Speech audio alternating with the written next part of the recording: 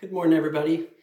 I am preaching to you this morning from my kitchen table because I, Natalie, and Ezra, we all got sick this week. So we are hunkering down here at home, resting up, and hopefully be feeling pretty normal here in a few days. So thank you for your prayers. We appreciate that. Anyways, if you've been with us over the past few months, from time to time, we've been looking at the book of the prophet Malachi. And so far in the book, we've seen Malachi confront the Judeans' doubting of God's love and begrudgery in God's worship and faithlessness toward God's covenant and challenging of God's justice and stinginess in God's offering. And now this morning, we come to Malachi's final confrontation of the Judeans' apathy toward God's law. Their apathy toward his law. And if you don't know, apathy, or being apathetic, is basically an emotional state where you are lacking interest in, or are indifferent toward, or are unmoved by something. So kids, if one of your neighbors comes over and knocks on your front door and says, "Hey, do you want to come out and play?" But you respond, "I don't know. I think I'd rather just sit on the couch and watch TV." That's a kind of apathy, where the thought of getting up and doing something just doesn't excite you or energize you. You'd just rather not. Teenagers, if your attitude towards school is basically, "I just don't care. I don't care that my grades are suffering. I don't care that I'm missing homework. I just don't care." That's a kind of apathy where the thought of applying yourself and taking some ownership of your education just doesn't excite you or energize you. You'd just rather not. Adults, if you keep thinking day after day after day, "Man, I really should start reading my Bible," but day after day after day, you don't. And it just sits there collecting dust. That's a kind of apathy where the thought of carving out some time in your day to hear from God just doesn't excite you or energize you. You'd just rather not. So while apathy isn't always a bad thing, oftentimes it can be, right? Oftentimes it can be symptomatic of some deeper issue. And it's definitely not the ideal emotional state to always be in, right? I mean, at least for me, I would much rather be passionate and feeling and interested toward things in my life instead of just moping around everywhere like Eeyore from Winnie the Pooh. Dispassionate, unfeeling, uninterested, no excitement, no energy, no joy. And in our passage this morning, we're going to see a people who just aren't excited or energized by the thought of following and obeying God. They're spiritually apathetic. They're like spiritually couch-ridden kids, or spiritually careless teenagers, or spiritually casual and comfortable adults who have no fire under them or in them, who have no passion, who have no joy. And if there's anyone here this morning who's already beginning to think, "Man, that sounds like me," because in all honesty, following God feels like a chore to me. It's not a life-giving thing to me. It's not a joy-filling thing to me. I feel spiritually apathetic, and I know I shouldn't, and I want to feel differently. If that's you this morning, then the good news is that you're in the right place, because this word from Malachi is for you. And I believe that the Almighty God, through the power of his word applied to your heart by the Holy Spirit, I believe that the Almighty God can change your heart and can give you a renewed sense of spiritual enthusiasm and delight in him. And if you believe he can do it, and if you ask him to do it, I believe that he will. So if that is your posture before the Lord this morning, then pray with me now and let's ask him for his help. Okay? Lord God, may we behold wondrous things from your holy, inspired, inerrant word. Lord, I know that there is much hope. There is much hope, even for the spiritually lukewarm and even for the spiritually lifeless. Lord, you are the God who created the world and parted the Red Sea and can heal the sick and can raise the dead. Lord, you certainly have all power in your hands to change an apathetic heart, to set it on fire, and to make it beat with love for you. So, Lord, I pray that for those who have come into this place this morning feeling spiritually like one of those corpses in Ezekiel's valley of dry bones, Lord, I pray that you in your mercy would send your Spirit to wake them up and to give them life. And Lord, may your grace shown to us in this way return back to you in an outpouring of praise from us, your people, Lord. We pray this in the name of your Son, Jesus. Amen. All right, if you have a Bible, go ahead and turn in it to the very last book of the Old Testament, the book of the prophet Malachi. And then turn in Malachi to the very end of the book, and we'll be reading the prophet's final words, which are also the final words of the Old Testament, in chapter 3, verse 13 through chapter 4, verse 6. Again, that's chapter 3, verse 13 through chapter 4, verse 6. Let me read it. Your words have been hard against me, says the Lord. But you say, how have we spoken against you? You have said, it is vain to serve God. What is the profit of our keeping his charge, or of walking as in mourning before the Lord of hosts? And now we call the arrogant blessed. Evildoers not only prosper, but they put God to the test and they escape. Then those who feared the Lord spoke with one another. The Lord paid attention and heard them, and a book of remembrance was written before him of those who feared the Lord and esteemed his name. They shall be mine, says the Lord of hosts, in the day when I make up my treasured possession, and I will spare them as a man spares his son who serves him. Then once more you shall see the distinction between the righteous and the wicked, between one who serves God and one who does not serve him.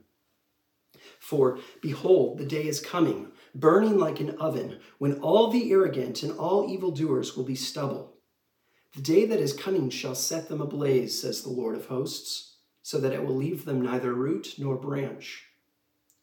But for you who fear my name, the Son of Righteousness shall rise with healing in its wings. You shall go out leaping like calves from the stall, and you shall tread down the wicked, for they will be ashes under the soles of your feet on the day when I act, says the Lord of hosts. Remember the law of my servant Moses, the statutes and rules that I commanded him at Horeb for all Israel. Behold, I will send you Elijah the prophet before the great and awesome day of the Lord comes. And he will turn the hearts of fathers to their children and the hearts of children to their fathers, lest I come and strike the land with a decree of utter destruction. So there is a lot here in this passage, and I know it might be difficult to make much sense of it all. So let me begin to help us piece it together with an outline. So you'll see that I've broken up this passage into three main sections. In section 1, we see the descriptions of two types of people in Judah. Chapter 3, verses 13 through 18. And those two types of people are the pragmatists, and I'll explain what that means in a minute. The pragmatists, verses 13 through 15, and the God-fearers, verses 16 through 18. Two descriptions. And then in section 2, we see the destinies of these two types of people. Chapter 4, verses 1 through 3, and those two destinies are destruction, verse 1, and restoration, verses 2 through 3. Two destinies. And then lastly, in section 3, we see two directions given in application to these two types of people. Chapter 4, verses 4 through 6. And the first direction is look back, verse 4. And the second direction is look forward, verses 5 through 6. Okay, so we've got two descriptions, two destinies, and two directions. So beginning under section 1, let's first look at the description of the pragmatists, chapter 3, verses 13 through 15. Your words have been hard against me, says the Lord. But you say, how have we spoken against you? You have said, it is vain to serve God. What is the profit of our keeping his charge, or of walking as in mourning before the Lord of hosts? And now we call the arrogant blessed. Evildoers not only prosper, but they put God to the test and they escape. So these pragmatists, and I'll explain what that means in a minute, these pragmatists are saying that it is vain to serve God. It is vain to serve him. And this word in the Hebrew means something like empty. So we might think of it this way. Have you ever reached into the fridge and have grabbed the milk or the juice, and the container has like 0.5 millimeter of liquid in it? So then you think to yourself, what the heck? Who used this last and decided that it was a good idea to put this back in the fridge without just finishing it? Well, that's how some of the Judeans feel about serving God. Oh, it sounds good, and it looks good, but it's deceptively empty. And then these Judeans spell out exactly what they mean by this emptiness, saying, what is the profit of our keeping his charge? What is there to gain in obeying God? How is obeying God of any benefit to us? Have you ever felt that way? You've wondered, how is it a benefit to me to obey God in this situation? Like, how is it a benefit to me being honest with my parents about this? Or how is it a benefit to me staying home and not going out with these friends? Or how is it a benefit to me closing my ears to this when everything inside of me wants to listen? Or shutting my mouth about this when everything inside of me wants to speak? Or looking away from this when everything inside of me wants to look? Or how is it a benefit to me confessing this sin to my spouse, which will destroy him or her? Add up enough of these things and you can begin to feel very apathetic toward following and obeying God. Add up enough of these things and you can begin to wonder, what's the point? Wouldn't it be better for me to just do what I want to do and what I think is best? And of course, what makes these feelings even worse is seeing people in the world who completely disregard God and his laws entirely, and yet seem to be doing pretty well. And this is precisely what the Judeans say in verse 15. And now we call the arrogant blessed. Evildoers not only prosper, but they put God to the test and they escape. We thought the equation was obedience plus faithfulness equals divine blessing, Lord. It turns out that it's just every man for himself out here. And there is no advantage in serving you because you are unjust. You don't give us what we deserve, and you don't give them what they deserve. What emptiness in following you. And all this is why I'm calling these particular Judeans pragmatists. Because pragmatism is a philosophy which says that a thing is right or good if it works practically. And for the Judeans, serving God isn't really working. For them, it doesn't seem to be particularly useful. To them, it doesn't seem to be particularly beneficial. To them. And so, it isn't good, and it shouldn't be done.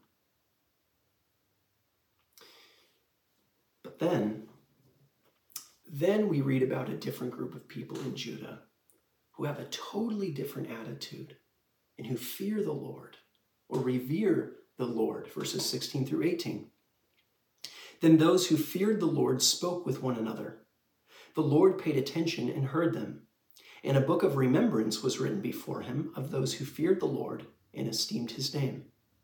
They shall be mine, says the Lord of hosts, in the day when I make up my treasured possession. And I will spare them as a man spares his son who serves him. Then once more you shall see the distinction between the righteous and the wicked, between one who serves God and one who does not serve him. So let me point out just 3 things here. First, in heaven, in the presence of God, a book of remembrance is written before him of the names of the individuals who feared him.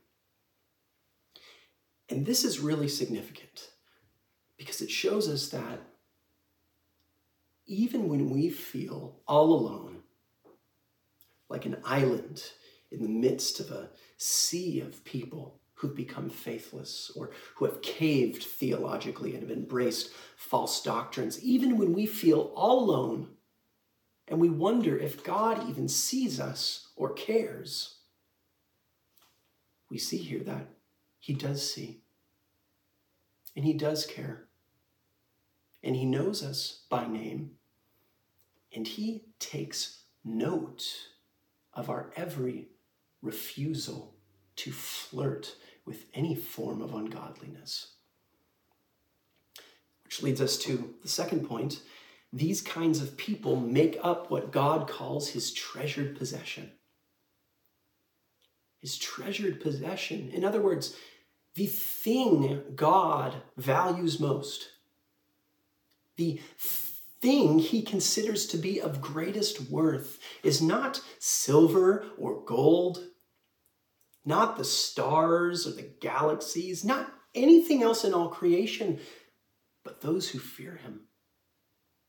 They are his treasure. They are those pearls of great price, if you know what I mean. And thirdly, these kinds of people will ultimately be spared as a man spares his son.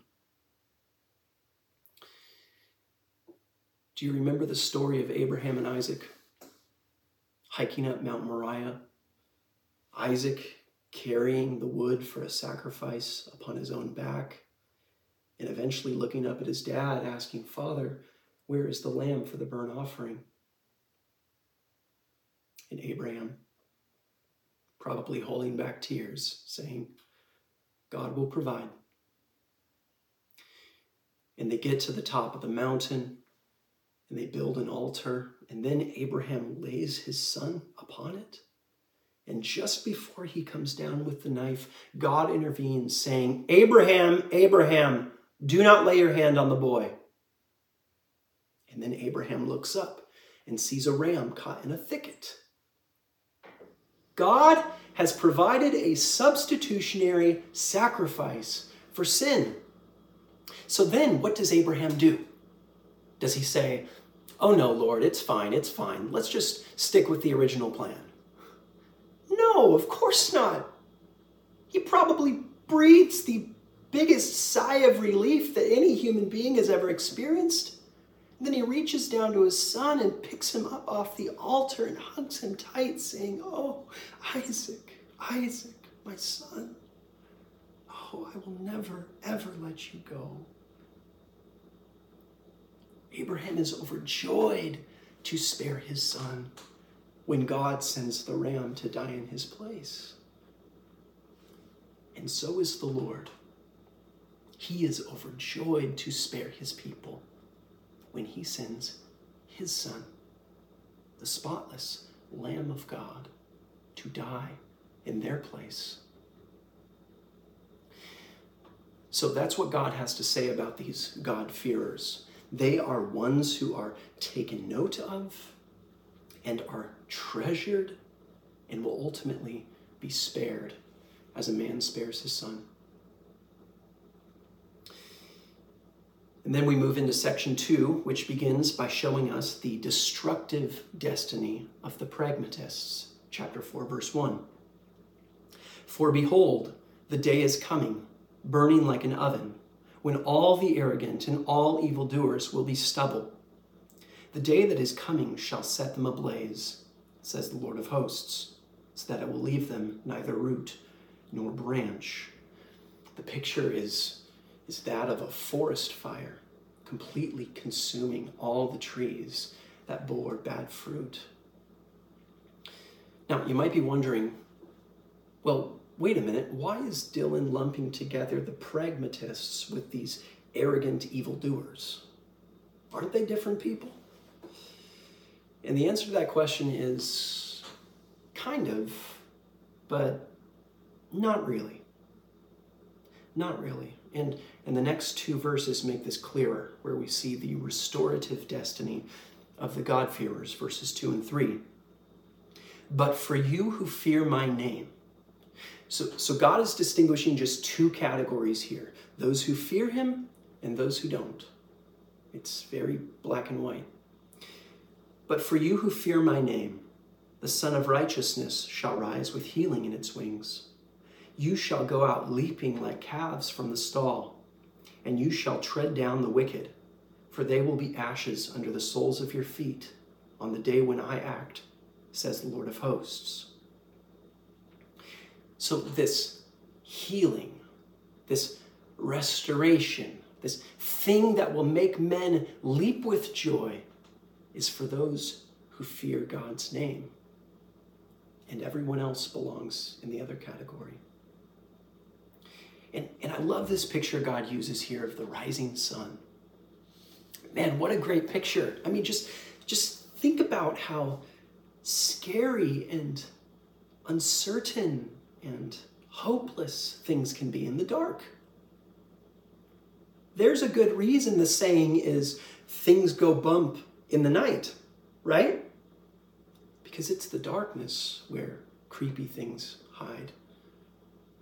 And it's the darkness where things disappear. And it's the darkness where we cannot see. And so it's illuminating, pun intended, that Jesus reveals himself in John chapter 8 to be what? The light of the world, saying, "Whoever follows me will not walk in darkness, but will have the light of life." So what I'm getting at here is that the S-U-N of righteousness described here in Malachi is really the S-O-N of righteousness. Jesus Christ, the light of the world. And Jesus shines with such brilliance and glory that his sheer presence banishes the darkness and melts his enemies like wax. And when he returns, it will be like the sun coming up over the horizon after a long night. And for some who hate the light and love the darkness, some will see it and will run in terror, like cockroaches desperately trying to scurry away from the light back into the shadows. But others who who love the light and hate the darkness, others will see it and will go out leaping, jumping for joy, and will bask in its wonderful warmth.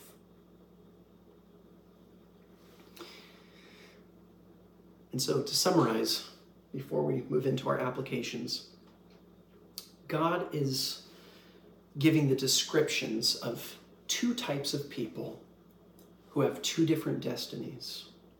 The first is the kind of person who's come to the conclusion that following God doesn't work pragmatically or practically. It seems to be of no use. It seems to be of no benefit. And so it's an empty pursuit. And God says that these fruitless people will ultimately be destroyed. But the second is the kind of person who fears the Lord and who wants to follow him no matter what. The kind of person who does not waver in obedience, even when particular outcomes turn out differently than expected. The kind of person who does not allow his circumstances to dictate the degree to which he is willing to trust God. The kind of person who does not abandon the path of righteousness, even when the path of wickedness looks better. And God says that these fruitful people will ultimately be restored. So then in the last section, section 3, we see two directions, two applications given to both the pragmatists and the God-fearers. And I think God's intention through these applications is twofold. First, to wake the pragmatists up out of their apathy, to wake the pragmatists up, and second, to warn the God-fearers against apathy. To warn the God-fearers. And so, as you and I look at these applications, hopefully by the grace of God, we'll sense the Holy Spirit either trying to wake us or to warn us. Okay? So let's look at the first application, which is the direction to look back. Verse 4. Remember, this is a looking backward, remember the law of my servant Moses, the statutes and rules that I commanded him at Horeb, or Sinai, same place, for all Israel. So what's the wake-up message here for the pragmatists, and what's the warning message here for the God-fearers? Well, for the pragmatists, I think this direction is about more than just remembering what God's laws are. Okay, I think it's about more than just remembering what the 10 Commandments are and what the sacrificial laws are and what the ceremonial laws are. In other words, I don't think God's primary message here is just remember the rules. And why? Because simply reminding a sinner of the rules won't melt his hardened heart and produce in him passion and feeling and joy and all the opposites of apathy. But you know what will melt a hardened heart? A story about a people. In fact, these pragmatists' very ancestors, a story about a people who were once enslaved and subjected under the law of a tyrannical Pharaoh in Egypt. But then were rescued and set free from that bondage and brought up out of that land of death and then set under the law of a good king. In other words, I think God wants these pragmatists to remember his law in the historical context in which it was given, which is why he makes mention of Moses and Horeb. He wants them to remember how he stirred up Moses to demand that Pharaoh let his people go, and how he parted the Red Sea, and how he destroyed their pursuing enemies and redeemed his people unto himself. In a word, he wants his people to remember that his law was preceded by his grace. In fact, if we read Exodus chapter 19, just before the law is given in chapter 20 at Horeb, we see God saying this: "You yourselves have seen what I did to the Egyptians, and how I bore you on eagle's wings and brought you to myself." Grace.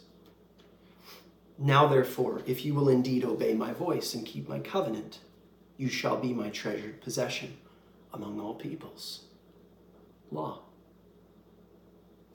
And similarly, Deuteronomy chapter 15, verse 15 says, "You shall remember that you were a slave in the land of Egypt, and the Lord your God redeemed you." Grace. "Therefore, I command you this today."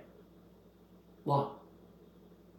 And similarly, Leviticus 11:45 says, "For I am the Lord who brought you up out of the land of Egypt to be your God." Grace. "You shall, therefore, be holy, for I am holy." What I'm trying to show you here is that God doesn't give his law without first reminding his people of his grace. And why? Because it's his grace which melts hardened hearts. And it's his grace which inspires passion and joy and all the opposites of apathy. And it's his grace which shows us that he is good and so worthy to be trusted and followed and obeyed. Amen? And you and I might look to the Exodus and be woken up out of our apathy just to see how gracious the Lord was to the ancient Israelites. But you know what? We have an even closer example. And we have an example that actually involves each and every one of us.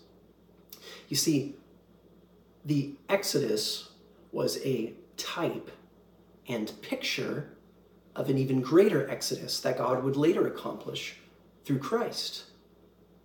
A liberation of God's people from the slavery of their own sin.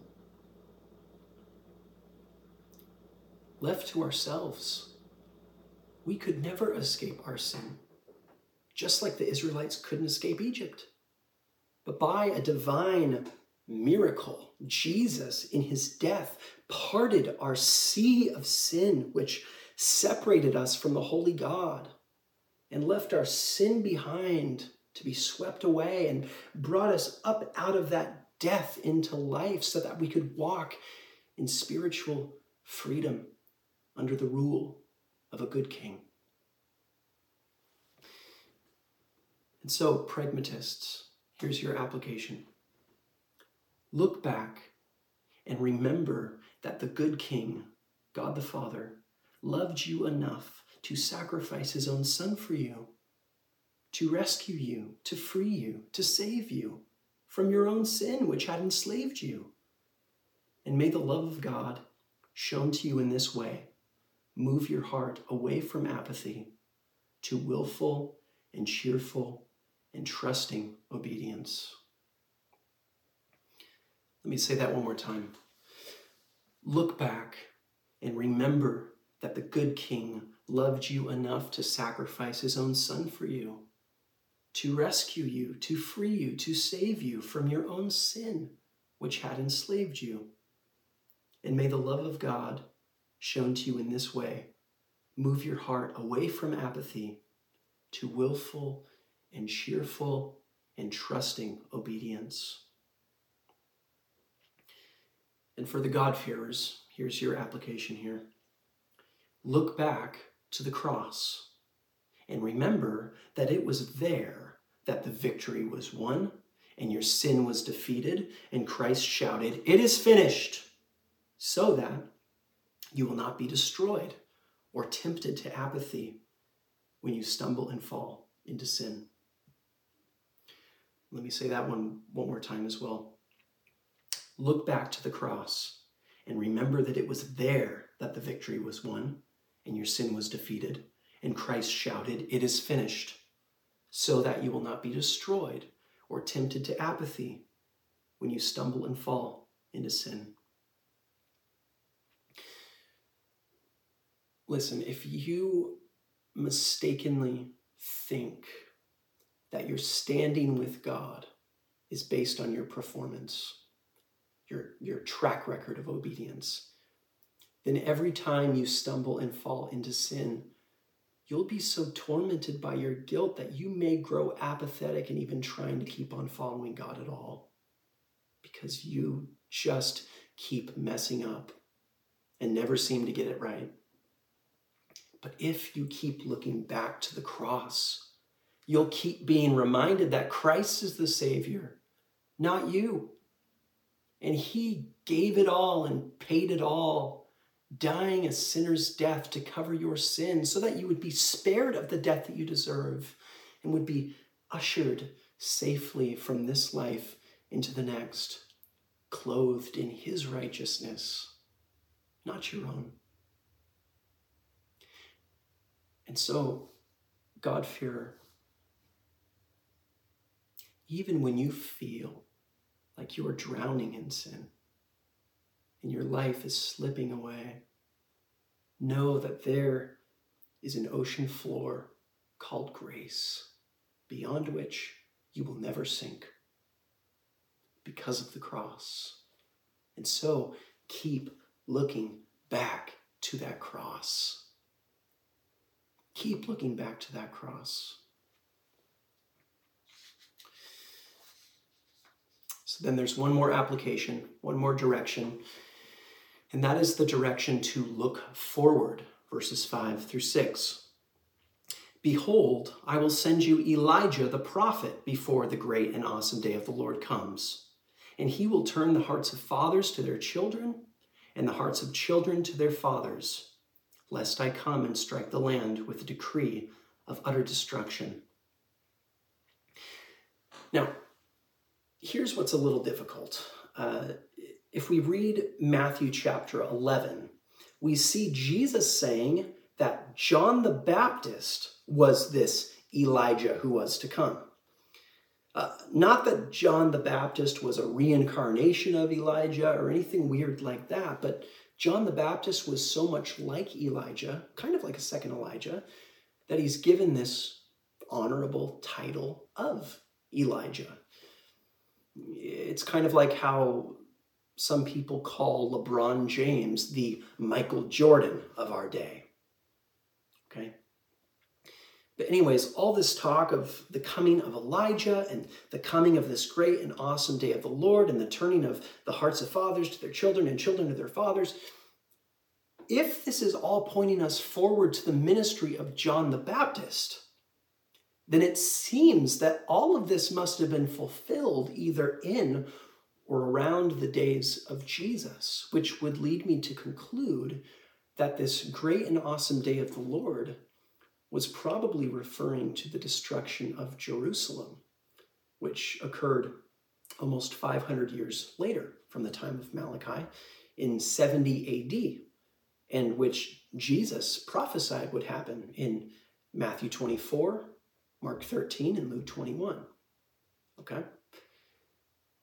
However, we know that there is a great and awesome day of the Lord still to come. Right? There is a day that is coming when, on a global scale, every kingdom of man will finally crumble, and every house built on the sand will finally be swept away, and every unrepentant evildoer will finally be consumed as stubble when the light of the glory of the Son of Righteousness appears in his second coming. And so when I look at this prophecy here in Malachi, I see it as being only partially fulfilled in the destruction of Jerusalem in 70 AD, which now serves as a type and picture of this even greater day of the Lord still to come, when this prophecy will be fully fulfilled. Okay. So then the question is, what is the wake-up message here for the pragmatists today? And what is the warning message here for the God-fearers today? And I think the message for the pragmatists is simple. Look forward to this day that is coming for you, and repent and turn to the Lord before it's too late. Look forward to this day that is coming for you, and repent and turn to the Lord before it's too late. Now, let me ask you a question. Can you remember a time in your life when a friend or a family member lovingly confronted you in your sin? And they didn't confront you to belittle you or to make you feel like a horrible person, but in an attempt to rescue you from the dangerous path that you were on, the one that was headed straight for a cliff, which you couldn't see, but they could. Well, in the same way, God, through this passage, is lovingly confronting you, pragmatist. He's trying to wake you up to the reality that you are headed straight for a cliff, and the drop is a long way down. And the only way to be spared of the death that you deserve because of your sin is to repent of that sin, turn away from that sin, and put your faith in Jesus, the Lamb of God, who was not spared, but was slaughtered for your sin, died for your sin, so that you could be forgiven and freed from that sin and could walk in newness of life with the Lord your God forever. Repent of your sin today and receive the free gift of God's grace in Jesus, pragmatist. And for the God-fearers, here's your application. Look forward to this great and awesome day so that you will not lose hope or be tempted to apathy when the darkness in the tunnel of life feels more powerful and all-consuming than the light that is coming at the end of the tunnel. Let me say that one more time. Look forward to this great and awesome day so that you will not lose hope or be tempted to apathy when the darkness in the tunnel of life feels more powerful and all-consuming than the light that is coming at the end of the tunnel. When the burden of your sin weighs you down, when your enemies triumph over you, when kids at school call you names and make fun of you, when your boss treats you badly, when your family disowns you, when the curse of sin is played out in your life, look forward and see the day when Christ is returning to reverse the curse completely, such that there will be no more mourning, no more pain, no more crying, no more sin, no more death, for all these former things will have passed away, swallowed up in the eternal victory of the King of Kings. Do you know what Jesus said to the mob when they came with Judas Iscariot to arrest him in the Garden of Gethsemane? He said, "This is your hour." The enemies of Jesus will have their short hour.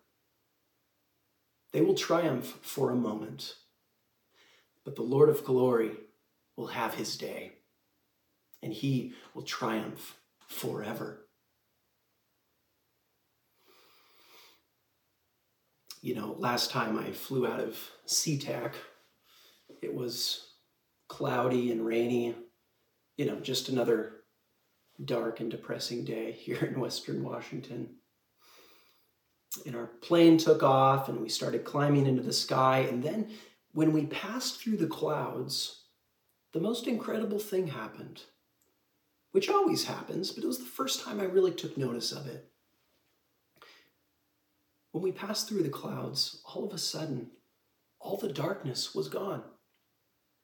And all the clouds were behind us. And the light from the sun was shining so bright upon us. And it just reminds me that all the clouds we experience in this life, all the sin and suffering, failures and setbacks and distractions, all the clouds we experience in this life may obscure, but cannot ever vanish the sun above, who shines eternally in glorious splendor and majesty. And we just need to have the right perspective in order to see him there. And so hopefully our passage this morning is giving us this cosmic perspective. Hopefully it's lifting us up and is taking us through the clouds and is showing us the light of the world who has come and is coming again. And I'll just close by asking you, have you seen this great light? Has this great light dawned upon you? Do you tremble in holy fear and reverence before this great light? Do you love this great light and want to follow and obey this great light? And do you know deep within your heart that when this great light returns, you will go out leaping, jumping for joy, and will bask in its wonderful warmth for all eternity? Let me pray for us. Oh Lord, there is much in this life that might tempt us to apathy. Things go wrong, we go wrong, sins weigh heavy, burdens mount, and Lord, sometimes it all just makes us want to give up. Sometimes it makes us turn our back on you and run the other direction, thinking that there are answers elsewhere, thinking that there is life elsewhere, thinking that there is hope elsewhere. And Lord, they are all just mirages in the desert, which cannot satisfy, but can only kill. So Lord, my prayer for us is simple. Show us your glory and remind us of your grace. And may that either wake us up out of our apathy or warn us today against apathy. Oh Lord, I ask that you might be pleased to set us on fire with a passion to serve you, with a passion to follow you, and with a passion to obey you, because you are so worthy. And Lord, you always have our best interest in mind.